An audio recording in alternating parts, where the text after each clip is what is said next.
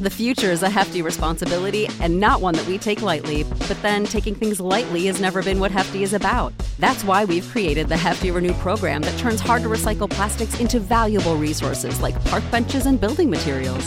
To participate, simply fill up an orange Hefty Renew bag with accepted items, tie it up, and drop it in with your regular recycling. That's it. It's that easy.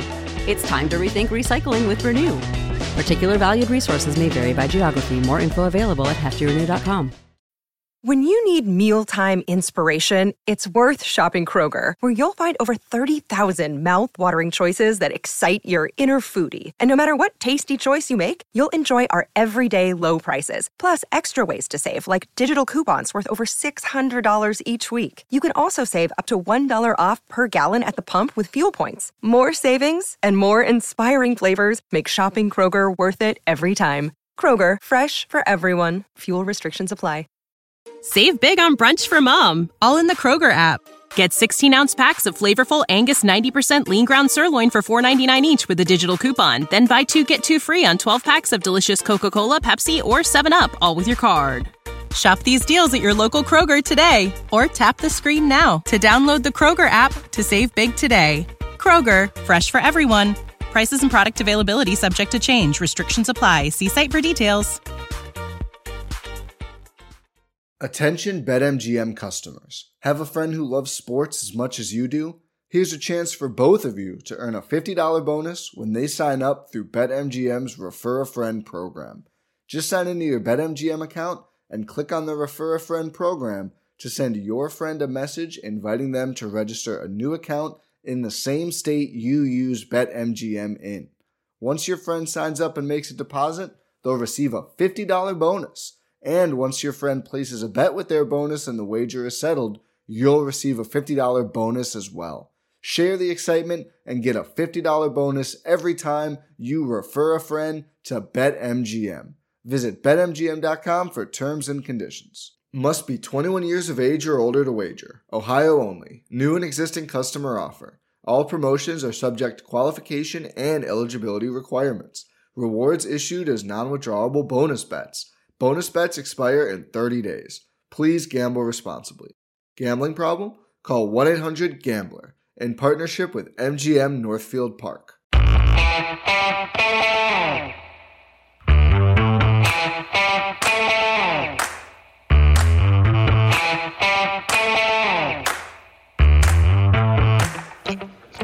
Hi, folks. Welcome to another episode of Film Study. This is Ken McCusick. We've got some fun today. We're here to talk about the win over the Steelers and the defense in particular. And here to join me about that with on that topic is Voss Larikos. Voss, how you doing? I'm doing great, Ken. Rivalry win always puts a little pep in your step on a Monday. Thanks for having me again. Yeah, always a pleasure, my friend. And tell folks where they can talk football with you for starters. Sure. So I am the co-managing editor at Baltimore Beatdown. So feel free to join our conversation there. Also on Twitter at Vasilis Beatdown, Vasilis Beatdown. All right. Outstanding stuff. Lots of good people over at Beatdown to talk football with. I always enjoyed that community when I was kind of going through a lot of different communities at one time. We need to have a shout out to our sponsor, Liquid Death, the water that will brutally murder your thirst. Please give their product a try. They've been good to us, and we want to make sure that they get some business from their advertising here. This is a much tougher game, in my opinion, to attribute the win to either offense or defense. Last week it was easy. The defense really did the job. The offense came up with a big drive, but this week it's some of both. And I think there's a lot of people who think the defense won this game all by themselves. I would say that's definitely not the case. I would completely agree. On my second watch through preparing for this podcast, I definitely noticed some flaws in the defense, maybe not quite the dominant performance that it appeared to be yesterday. We got some good injury news, and I think this is something to start with because the injury news is generally bad. And, you're in December in a National Football League season. You do expect injury news to be more bad than good.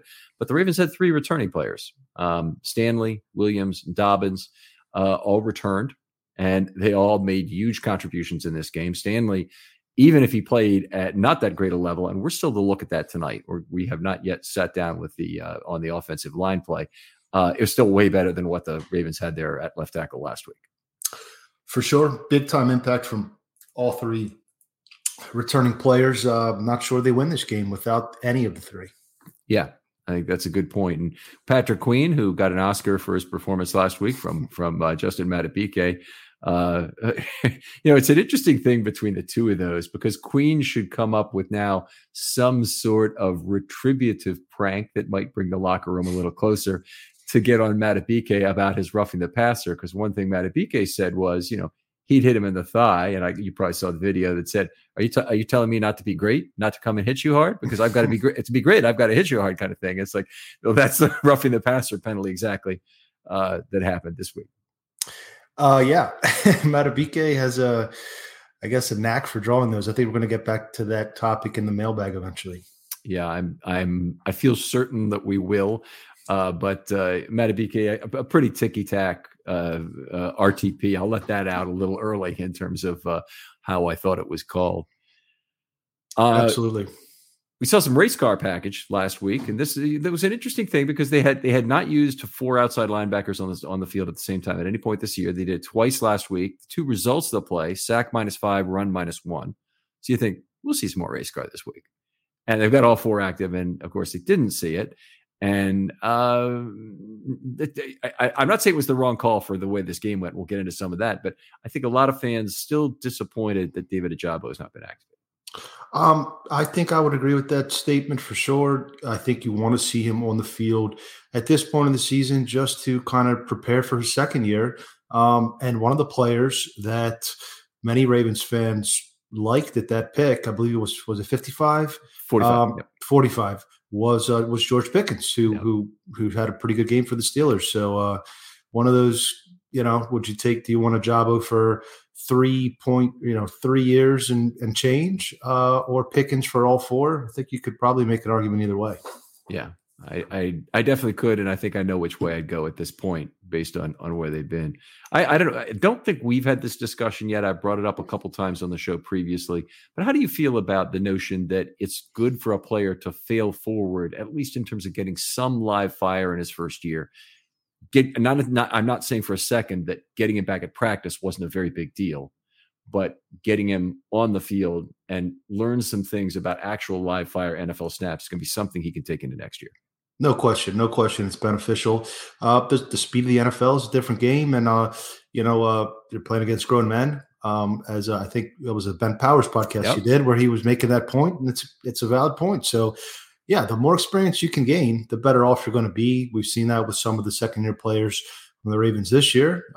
It's that developmental arc, and you want to start that arc, climbing up the hill as soon as you can. Appreciate you plugging the Ben Powers podcast too. One of the really fun ones ever to do. If you haven't listened to it already, it posted on the weekends. It's often a time where people sometimes miss the pod. But if you want to hear some great technical stuff about offensive line play, Ben Powers does a great job of explaining that, and how he wants to get the V of the neck of his opponent, and where he's looking to punch, and how he looks to process from inside out. On a play where he doesn't have anyone to block. But anyway, it's out there. Please take a listen if you can. Thanks for bringing it up, Voss. Mm-hmm. It looked like it was going to be a big day for the defense in this game. I thought anyway, when Pickett got knocked out.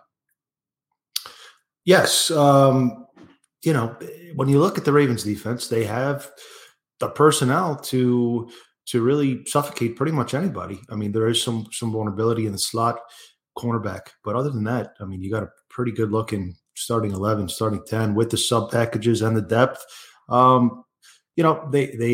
They made their presence felt and positively impacted the game with the takeaways. But as far as limiting yardage and getting off the field for third down and all those sort of things, it wasn't dominant that maybe some are believing and putting their chest out this morning as it was made out to be. Yeah, I would completely agree with that. In particular, the weaknesses you're just talking about, I think the Steelers did a better job of exposing them than any of the Ravens' recent opponents. They went after Humphrey with a big man, which is a little bit unusual, but they were successful at it. So that was bad. But more importantly, I think they're the first team to really have any success going after Kyle Hamilton. Mm-hmm. And him at slot corner is an absolute necessity for the Ravens going forward, as I'd see it. Mm-hmm. I agree. The only other corner that played was Ardarius Washington, practice squad elevation. I think he has one more elevation to go before he would be activated. A player that I was surprised they didn't make the initial 53. Also surprised that he wasn't poached off the practice squad. But it does kind of cast a little shadow on the future of Pepe Williams in particular, because I think he was a player coming in that was pretty close to his ceiling. He was supposed to be, he wasn't a Tariq Woolen or a Zion McCollum, some of the other corners drafted in his area who were physical specimens that needed to refine their technique. Pepe was kind of a finished product. So if his skills don't translate to the NFL this year, you're not necessarily expecting him to make a leap next year. Fantastic point, Voss. Absolutely fantastic point. And some of the same could probably have been said about Ardarius Washington last year. The Ravens went out and they signed him to a very big deal for their undrafted free agents. In fact, you have a limited amount of money. And I think it was either a lot of the 100,000 total they have to spend, or he got 100,000 of something like 150,000 they have to spend. It was something like that, but he got by far the most of last year's class. Right. I remember that. And PFF was raving about his ability in college at TCU. And Anyway, he's this year, the fact that he's a practice squad elevation and getting snaps over a guy who is a 4th-round draft pick, who is a healthy scratch, who had snaps early in the year, that is not a good sign at all. Obviously, the JAD, they've moved him over to IR now. They did so, a couple of weeks ago now, but he is, I don't think they really consider him as the Peters replacement. Where does this put cornerback for you on the list of positions the Ravens need? Right at the top. I think that you can make a strong case. They need 2 cornerbacks in the offseason, whether one's a free agent or that means retaining Marcus Peters, maybe on a discounted deal from what he's been making the last few years. But you need somebody for the slot too. So you need 2 guys, and you probably need a receiver, and you traded your 2nd-round pick. So it's going to be interesting how they divvy up those resources this offseason. Yeah, they don't seem to be the Pittsburgh Steelers in terms of being able to turn any mid-round wide receiver pick into a success. Of course, the Steelers aren't the Ravens in terms of being able to churn out mid-round offensive linemen and mid-round cornerback picks. Especially, they've had a lot of problems with 2nd and 3rd-round cornerback picks. By now, you're probably noticing that there's strange tall boys of beer in the bottled water section of your local stores. Well, that's because it's not beer. It's actually mountain spring water from the Alps, and it's called Liquid Death. Why is it called Liquid Death? Well, because it will brutally murder your thirst, and their infinitely recyclable tallboy cans help bring death to plastic bottles. They also donate 10% of their profits from every can sold to help kill plastic pollution. By now, you probably know how much I love Liquid Death. Well, every week I tell you about a different way I've used Liquid Death to mess with people. This week it was taking a cooler full of Liquid Death to the softball game. Because as our team chugged down Liquid Death, our play improved while the other team drank other stuff and maybe got a little sloppy out on the field. So take Liquid Death. The other team has no clue what you're doing. Or take it to work. We've talked about that many times. Drag it around to your friends at school. Maybe the carpool lane. Maybe we'll talk about the carpool lane next week. Just take Liquid Death. Enjoy it. It's ice cold water. You're going to have a great time and fun. Go get Liquid Death at your local Harris Teeter or 7-Eleven, or find Liquid Death retailers near you with their store locator tool at liquiddeath.com/film study. That's liquiddeath.com/film study. For sure. What was Lane, Justin Lane or Jeremy Lane out of Tulane a couple of years ago?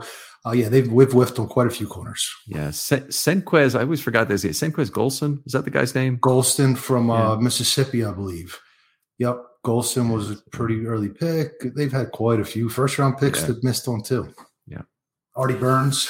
There you go. That's another good one. No, yeah, it hasn't always worked out for them. Anyway, each team has their specialty, what we're getting into. Obviously, development of offensive linemen, a big deal in Baltimore, and development of wide receivers, a big deal in Pittsburgh. That made them an exceptionally good team to be able to really test the Ravens. And I'm fearful of the Ravens facing a true 11 personnel team. And I don't even really think the Steelers are that. They played a lot of 2 tight end in this game, a lot of 12. But the teams that can put 3 wide receivers on the field should really give the Ravens a lot of trouble. And the teams that put 4 wide receivers on the field, I don't know what you do. I mean, it completely changes who you have to play. Yeah, I don't want to go too far off the track, but I think it comes back a little bit towards the vision of the team after the Tennessee loss, after the 2019 season, and they built that team to defeat a Tennessee and a Pittsburgh and a Cleveland, not necessarily to defeat a Kansas City and a Buffalo. And that's, kind of how it's played out since. Yeah. Okay. That's a good point. And Buffalo is certainly one of the teams I'd be very afraid of, but also the big one in the division is Cincinnati. So you have to play them twice a year, and yet you might have to play them a third time in the playoffs as things, are looking now. I mean, that could literally be the 4-5 matchup coming out of this if we're not careful, with a 3-6 matchup for that matter. Yeah. But it could happen right away. What else do we want to talk about here? I think one of the interesting things about the defense was they did a really good job of sitting back on unforced errors in this game. Yeah, I think so for sure. McDonald's game plan, and I think we'll get back into it a little bit more. I thought he mixed it up pretty well. It was pretty basic, I thought. And there certainly were some deceptive elements, but I overall, the general game plan scheme I thought was pretty good. Yeah, I'm okay with it. We'll talk about a little bit about the pass rush later. The more the Ravens tried to do in terms of pass rush, the more they did the Steelers a favor, which is exactly the opposite of what I would have thought would have happened. First of all, with Pickett, I thought that's a guy you need to figure out how you're going to make him make errors. That's the key thing to beating him. He's a rookie quarterback. If you want to pressure him to get errors, that's fine. If that doesn't work, you want to sit back and let him, not see closing linebackers, like 2 had interceptions in this game. That's great. But figure out how you're going to make him make errors is a big way to beat the Pittsburgh Steelers. They ended up being able to do that with Trubisky, but they tried a lot of things that didn't work out. We'll get to in the pass rush a little bit later in terms of exactly what didn't work. A lot of blitzes were picked up effectively, and they also had at least 2 or 3 opportunities where they had the quarterback in the grasp, and he was able to wriggle out. So, ball out quick too. That's another aspect as well. Yeah, and it's not to be lost in all this. While he threw a couple interceptions with ample time and space and one with ball out quick, he was unbelievably good under pressure in this game. He had what I'll call an inverted game as a passer, meaning he was much better under pressure. And we'll get to that a lot because the stats are amazing. They're some of the best, some of the most extreme I've ever seen. In terms of individual play, I thought this was a game where really nobody came away with 0 warts as we did our notes. I mean, even the good players. I mean, and I don't cherry pick the notes. When I do notes for Star Treatment, I put in every note on a player, the good and the bad, because I want it to be a balanced, look at how that player played during the game. And even our best players, Queen and Smith, certainly had their share of bad notes in this game. Yes, I would agree. Preparation, trying to decide on my MVPs of the game, it was a tough choice. There you go. The block field goal.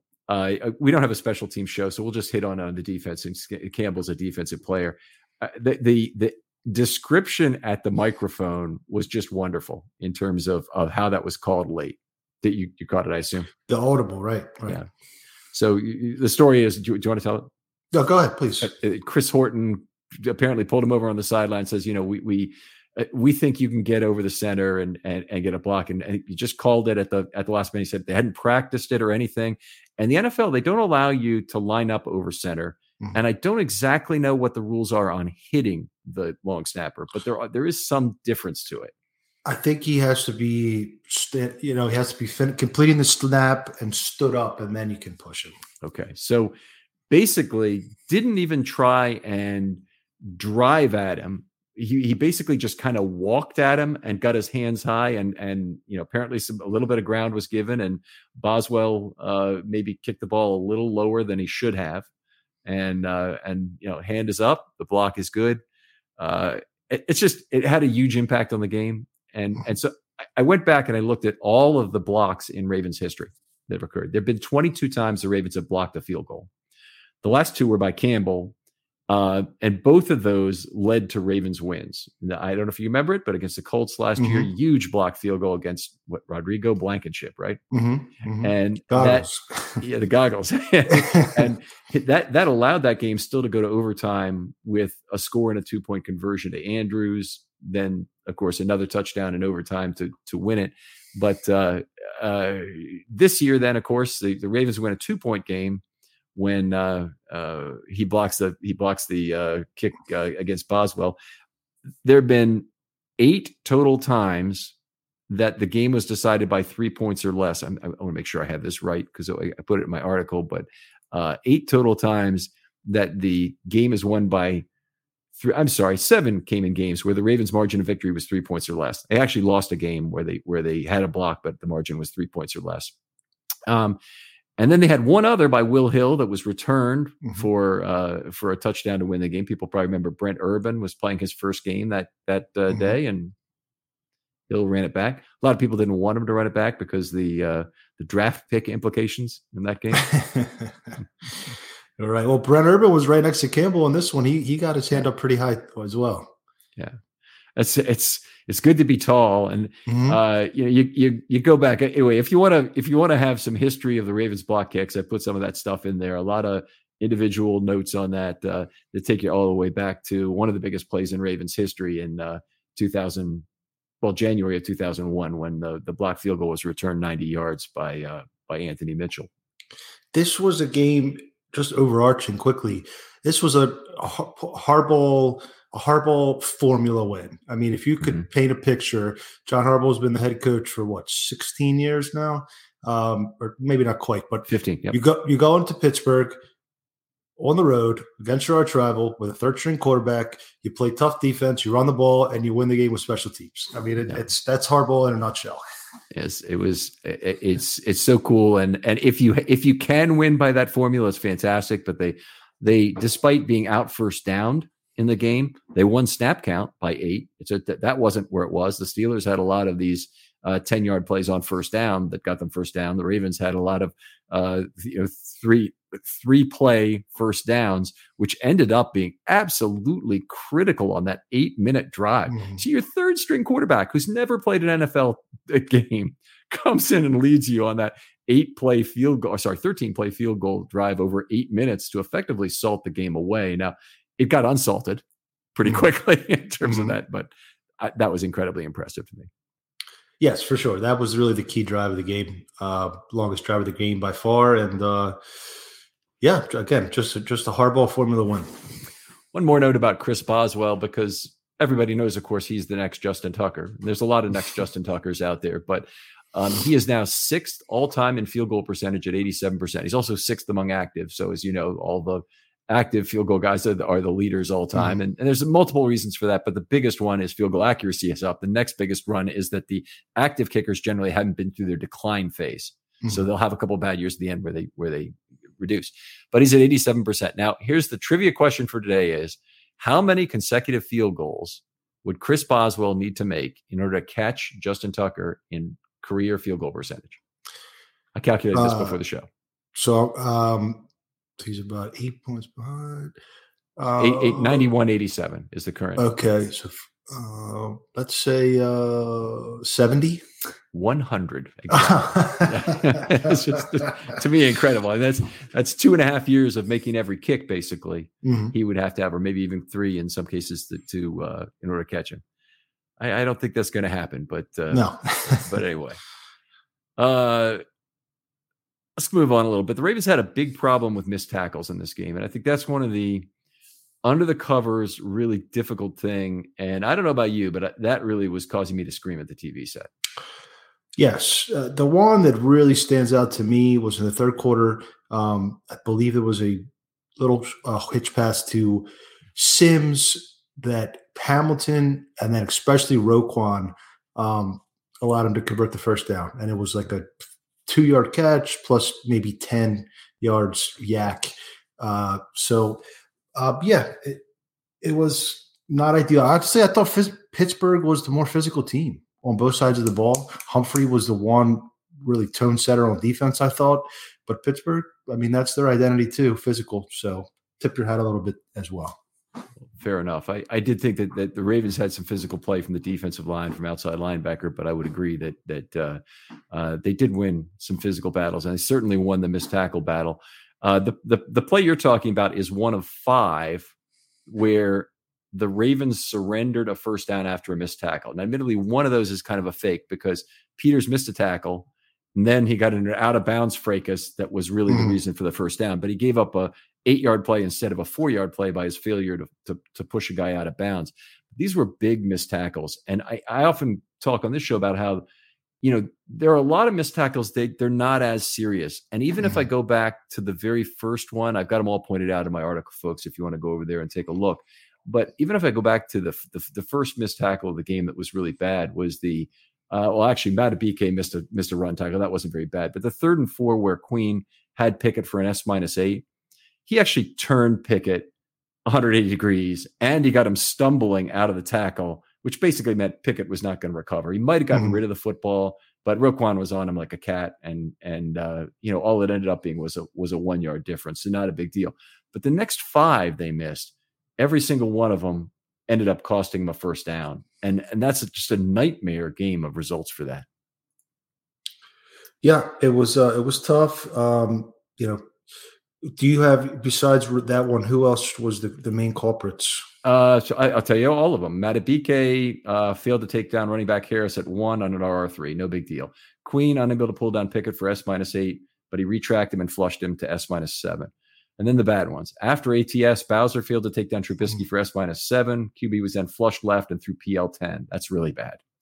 Trubisky threw to wide receiver Sims, PR11, 4+7, with a missed tackle from Peters at 4 yards. So basically, he had him at the catch point, and then it turned into 7 yak that was enough for the first down. Owe had trailing coverage of the wide receiver Deontay Johnson. That was on that left sideline, PL11, 5+6, 1 circle. He couldn't take him down at the catch point, which would have stopped him, but instead gave up 6 yards. And boy, I'm screaming at the TV set by this point.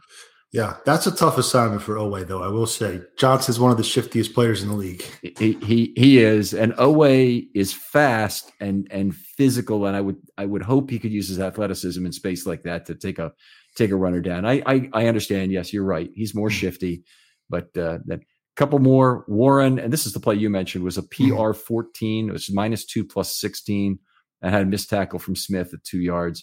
And then Peters failing to push Warren out of bounds at 4 yards, which we talked about earlier. That became an 8-yard run. And then Okorafor made we'll call it a veteran play to kind of shoulder into Peters. And then Peters responded, of course. The second man. Why is it always a second? My buddy Jake, who I think recorded with you a couple weeks ago, he was saying, how they always say it's a second man. Why can't they get it figured out? Why can't they decide, let's flag the first man? It's 2022. We could figure this out. The thing would be you throw the flag and that says the second man's getting it if the first man doesn't. But the first call is you go to the booth, the sky judge, and you say, tell us what happened. And if they, then at that point, they call it on whoever they think is the appropriate person. And it should probably be the first instigator. And there might be times when it should be both people. But you at least you have a chance to get it right, even without going to review to do it. Right. So, all right. Tough game for the officials. We'll get to it. Yeah, they made some mistakes in this one, no doubt about it. Let's see. What do we want to talk about next? So Pittsburgh converted 4 of 8 third downs. It was the first time in the last 6 games the Ravens have given up over 30.8%. So they twice allowed 4 out of 13. They'd only been giving up 25% third down conversions over the previous 5 games, 50% in this one. That's only 4 of 8, but it was a more generally symptomatic of a team that was moving the ball fairly effective until they gave it away. Right. I think they're really exploiting a lot of the slot matchups on third down in particular. Yeah, they had a lot of different matchup, but I agree. It basically comes down to you have Hamilton, he's not exactly who you want in that position. He's just the best of what the Ravens have. Mm-hmm. And they're actually asking Hamilton to play out a position where he should be a strong safety, a dime, a guy you flex around on the field to do some good things for you, but he's not a slot cornerback, and he's just there because he's the best option. So when other teams have shifty guys they can put in the slot, it's going to be a tough matchup for the Ravens. And one of the guests on the show I had for Know Your Foe said he didn't really expect that to be an issue because the Steelers and Matt Canada don't really adjust for anybody. They just run their offense again, the way they want to run their offense. Well, I think Tomlin, and he definitely saved some plays and for the Ravens matchup. I mean, they circle that. Both the two longest tenured coaches in the league besides Belichick, obviously. So they always bring out their best stuff for each other.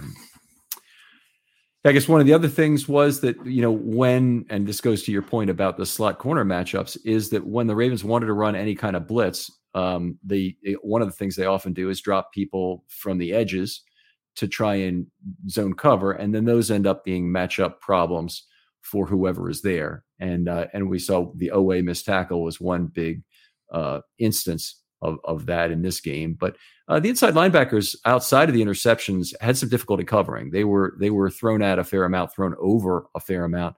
But 2 interceptions, generally speaking, even if it's a fair number of plays, is going to be just fine to even the ledger in a game like that. Yeah, I'll take that trade-off. There you go. Red zone success. The Steelers went 1 of 3 in the red zone. Obviously, the interceptions played a significant part in that, and are now just 5 of their last 15. Ravens opponents are now just 5 of their last 15. That's been one of the really nice things about this Ravens defense. And I don't think that they have to be a bend but don't break unit. But is it good that they have that quality from your point of view? Absolutely. Yeah. Absolutely. Yeah. Takeaways are the name of the game. I think really in the modern NFL, the best defenses, they're not going to stop. You're not going to stop teams in the 2-minute drill in 4-down territory. You're going to have to get some takeaways. That's really what a good defense is these days. They're not going back to 2000. Yeah. And that team had 49 takeaways anyway. So I'm You're not right. sure that wasn't completely, but if we talk about can you think of is it logical that the team constructed as they are now would be so much better in the red zone than they are outside the red zone? They haven't been bad or anything. Obviously since Roquan has arrived, everybody's playing at a higher level. They got Bowser back. The team is Hamilton is back now, but he was out. He was lost for a game, and that really hurt the team.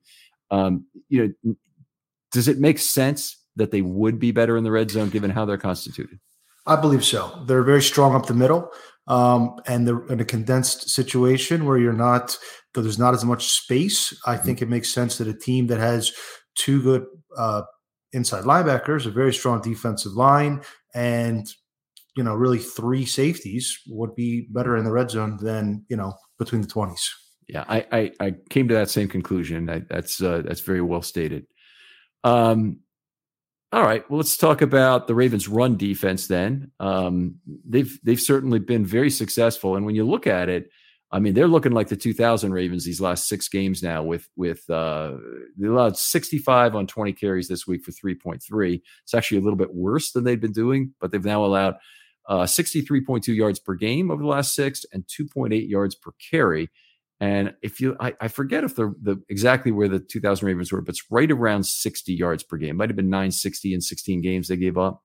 And it was 2.7 yards per carry.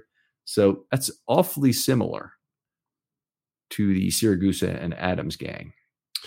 The run defense has been outstanding. I think even before the Roquan acquisition, the run defense was coming on strong. Let's not forget that they lost their mid-contract price Michael Pierce, the nose tackle. I really like the defensive line. They have 5 men all playing at a high level, rotating in. I also think that they're doing a pretty good job setting the edge. Jason Pierre-Paul had a very good game, I thought, setting the edge, made about 3 or 4 tackles on the edge where there was space behind him. And if he didn't make those tackles, it probably would have been a pretty decent, good run. So I think the run defense has been fantastic. Yeah. JPP has been one of the really players who's performed at a much higher level than I expected. And it's been different. He's created some pressure. It's not been a ton of pressure, but he's batted 3 passes down. He's held the edge extremely well. And I did not expect that. But now, I mean, the Ravens are depending on him. He's their starting outside linebacker on first down. They're trying, as many snaps as they can get him on rundowns, they're getting him. And that's just very cool. 62% of snaps for JPP. Yeah, I think he's definitely their best run defender as far as edge rusher, edge defender. And I've noticed he basically plays defensive end. He's not Bowser off ball, which is a lot of 4-man fronts, but they found a role for him that's successful. And they needed that player, especially after the tragic, passing of Ferguson. So I think he's been a very good addition. Yeah. And another, there's a lot of people who are obviously down on Eric DeCosta at this point in terms of how he's provided this team with the proper positional groupings, but the cheap acquisitions, the bargain bin acquisitions have been tremendous. And you got a great bargain bin team when you're getting all these great acquisitions from all this great play from players in their 30s. It's not where you want to be. You want to have your draftees producing. You don't want to have your 35-year-old guys or your 32-year-old guys beating out these young guys for playing time. Mm-hmm. But JPP's played at a high level. I don't know what they do without him. I mean, they went out and they got Justin Houston again, cheap, and they're going to pay something for that because he's got some incentives he's going to earn. But that's worked out, and they've I think Brent Urban was a really good signing in terms of what he's given the Ravens. And then who's the fourth that I'm missing here? Drake. Yeah, sure. Drake. He's not the one I'm most excited about.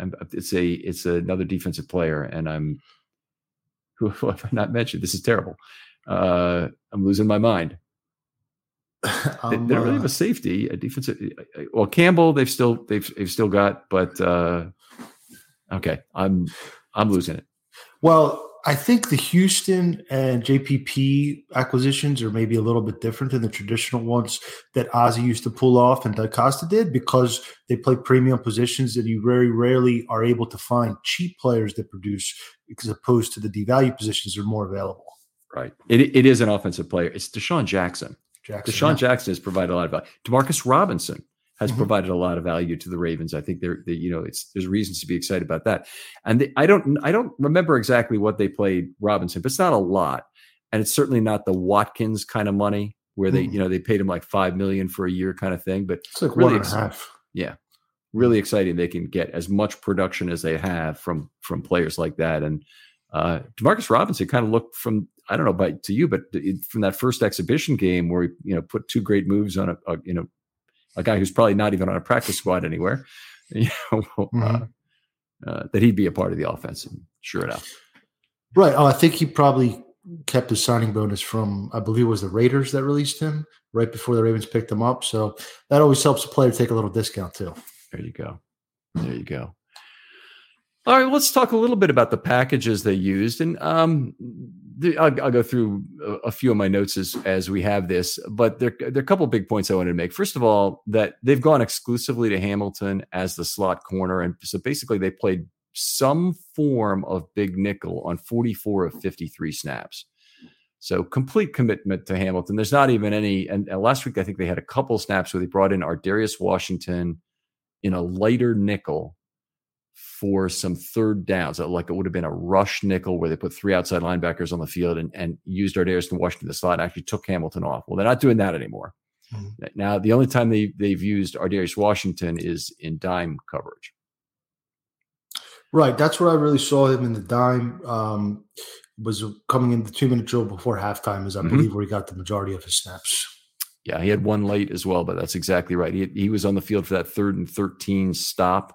That was key before the block field goal. But those first three plays of that drive at the end of the half, obviously you tend to play a lot of dime right there, and it tends to be pretty good at slowing the other team getting down the field. And then, of course, they gave up 3 big plays right away with him in the ball game for, let's see, pass right for 11, pass left for 25, pass right for 7. And then they pulled the dime off the field because they're already in field goal range. Not defending anything anymore. So I wonder if they'd be better off with going to quarter and putting Stone as well in some of these situations. But when you have, you trade for an inside backer, you want to keep him on the field. That's kind of the give and take there. The other possibility is not going to Washington, but going to zone. If you're going to play zone anyway, which you probably are when you are going to dime and you want to keep the play in front of you in the last 2 minutes. It's a good place to have Stone on the field anyway, even if you play him in the slot and he ends up with a short zone responsibility, or if you play him on the back end where he's extraordinarily useful as a split safety on the back end. You bring Clark up, who has a lot of ability to tackle and move around. And I thought Clark, by the way, had a really good game here. Good tackler, made up for a lot of other people's errors. You put Stone and Williams both, on the back end together. That's an umbrella that I'd like to see, a pairing I'd like to see together for sure. I think we'll see some of it. I really do, because I can't believe they after Geno Stone played so well all the time Williams was out, that he's destined to be on the bench the rest of the year. It's just, that's too much talent to be keeping there. I'm sure. I don't think this is going to happen. Okay. But I think the Ravens probably could consider giving Stone the green dot at some point, and maybe it's next year, but allowing Clark to take more snaps off, or reducing Clark's role to a dime back. I mean, he's a very good player, so it's hard to juggle all these good safeties you have. But on the other hand, Stone being a third-year player, they really need to figure out what they have and keep him on the field full time if they're going to try and re-sign him, which they might try and do early at the end of this year. I don't think it'd be a terrible thing if they're making a decision that they have to move on from Clark and have to let him go. Then Stone is a very reasonable alternative as a guy to keep in house. Right. And then next year you have Hamilton as a starting strong safety who comes down to be the dime backer. I think that'd be a great trio. Yeah. And Hamilton probably ends up with the green dot, but if you didn't even feel comfortable with that, you can keep Stone with the green dot and Hamilton in the same role to start the season. Stone has already had the green dot for one game as a Raven. So, not certainly outrageous. And I guess there's always a possibility they might go to the green dot with Roquan. He's only missing a few snaps per game. So it could be if he comes back, he's the guy, or potentially Queen as well, if they only have one of the two guys there. I prefer the strong safety. I think that just helps communication better. You want to communicate from the back to the front in a lot of ways. So that's what I prefer, but we'll see how it goes. I like it better. I think that's not a bad point at all. But what I really like it for is complete flexibility in removing the inside linebackers when you want to. Yep. So you have 100%. It if you do that. So what else did I want to say about packages here? They used, for the first time I can ever recall, they used all 5 active defensive linemen on the same play. Now, it has probably happened in Ravens history, and it would be kind of a project for me to go back and go through all the plays to see if it actually has happened. But it was fairly remarkable. So they used JPP as a down lineman. They had six men down, and they had all 5 of their actual DLs, not including JPP, obviously, on the field. And unfortunately, still couldn't get the play stopped. Mm-hmm. Well, what was the down and distance? That was first and goal at the 1. First and goal at the 1. Okay, tough ask. yeah, sure. Yeah. No, that was the one where Harris went over the top, right? Harris went over the top. Roquan was just a little bit late, but had the right idea in going for the ball. Yep, I had the same note. They were late, attacking the ball. Yep. Let's see what else we got to talk about here in terms of packages. There was fewer extreme packages this week. So they had 4 snaps of rush dime, but last week they had a whole bunch of extreme ones. They had race car on the field. They had various types of dime on the field to try and get out of it. They played a quarter snap at the end of the half, I believe. At the end of the half, end of the game when they put Stevens on, one of those two. So they tried a lot of different extreme packages, and the extreme packages were basically how they ended up with drive-ending plays. And they stopped the Broncos, obviously, every single drive from getting a field goal, from getting anything more than a field goal. So they had a drive-ending play on all those drives, and they were doing it with extreme packages. This week, not extreme packages at all. 4 snaps of rush dime. You mentioned exactly when they occurred.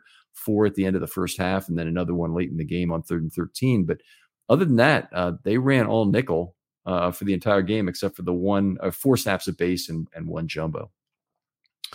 I think they had a pretty good idea of what Pittsburgh was trying to do. If Pittsburgh still had Claypool, if they hadn't traded Claypool and they were going to more 10, I think you would have maybe seen some more variation. But, for what it was, when you have really good players, you don't need to be as exotic, I think. So I don't think that's necessarily going to be a trend throughout the year. It's more matchup dependent.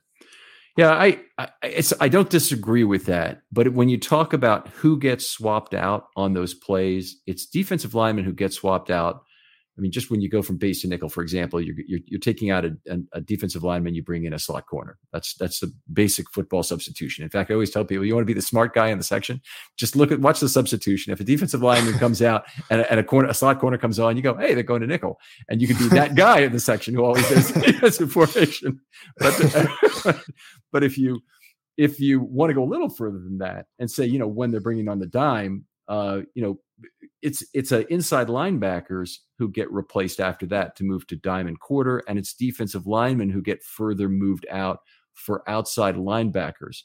The positive I like from that is when you remove more defensive line snaps from the equation, the most tired defensive position of all gets more rotation. I'm a big plus on that. Mm-hmm. Number two is inside linebacker, which is a tiring as hell position to play also because of the sideline to sideline needs of it. And just watch who's got their hands on their hips late in a football game. Inside linebackers are usually right there with the defensive lineman. You give them a chance to rotate where they normally don't for a lot of teams. Just a couple snaps off here, a couple snaps off there. Maybe 10 snaps a game for each of two very good inside linebackers like the Ravens have right now. And you gain a rest bonus from it that is just a little bit better than it otherwise might be. Yeah, I mean, just to add on to that point, and we've talked about it, the value of inside linebackers a few times, but it's very few inside linebackers are going to be better in coverage than any safety. Yeah. Unless you're Luke Kuechly, Roquan Smith's a very good coverage inside linebacker, but he's not better than Geno Stone. He's just not. Mm-hmm. So it's a trade-off. Maybe you're sacrificing a little bit of run defense, but when you have a very good run defense, maybe that's a trade-off worth making. That exact statement would be on the 10 Commandments I would chisel on whatever tablet. Unfortunately, I'm that age where I'm still thinking about chiseling things on a tablet instead of using a computer to properly do it. But no, seriously, that playing dime, I think you gain so many other benefits of not having a 3-down linebacker, not relying on a 3-down linebacker to be in there all the time in terms of injury and contract and whatnot. You can just do it much more cheaply with specialists. And the fact that your third safety is always better than your second inside linebacker in coverage means you should pretty much always be playing dime when the situation arises. Agreed. Yeah. All right. Outstanding stuff. Well, Vas, let's tell folks one more time where they can find you on Twitter. Yes, I'm at Vasilis Beatdown, Vasilis Beatdown. All right. And other folks out there, what we're trying to ask people to do is to take this podcast to someone who's not aware of it. So we got a lot of fans of the show, and I really appreciate you, the most loyal fans who could ever be. But if you would, please show someone else, an older gentleman or anyone else who just isn't maybe in the podcast space, that they don't always download things to their phone. Show them how to bring it up on their computer. You just go to filmstudybaltimore.com, click on podcast. You can play it directly off the computer. They have my permission to play it at their work. Okay, so I'm sure that's meaningful to them. But seriously, it's an opportunity to get some new fans of the show, and we would really appreciate that if you do that for us. Well, Vas, we'll be back for part 2 in a moment. But thanks for joining us. Thanks for having me. And we'll talk to you next time on Film Study.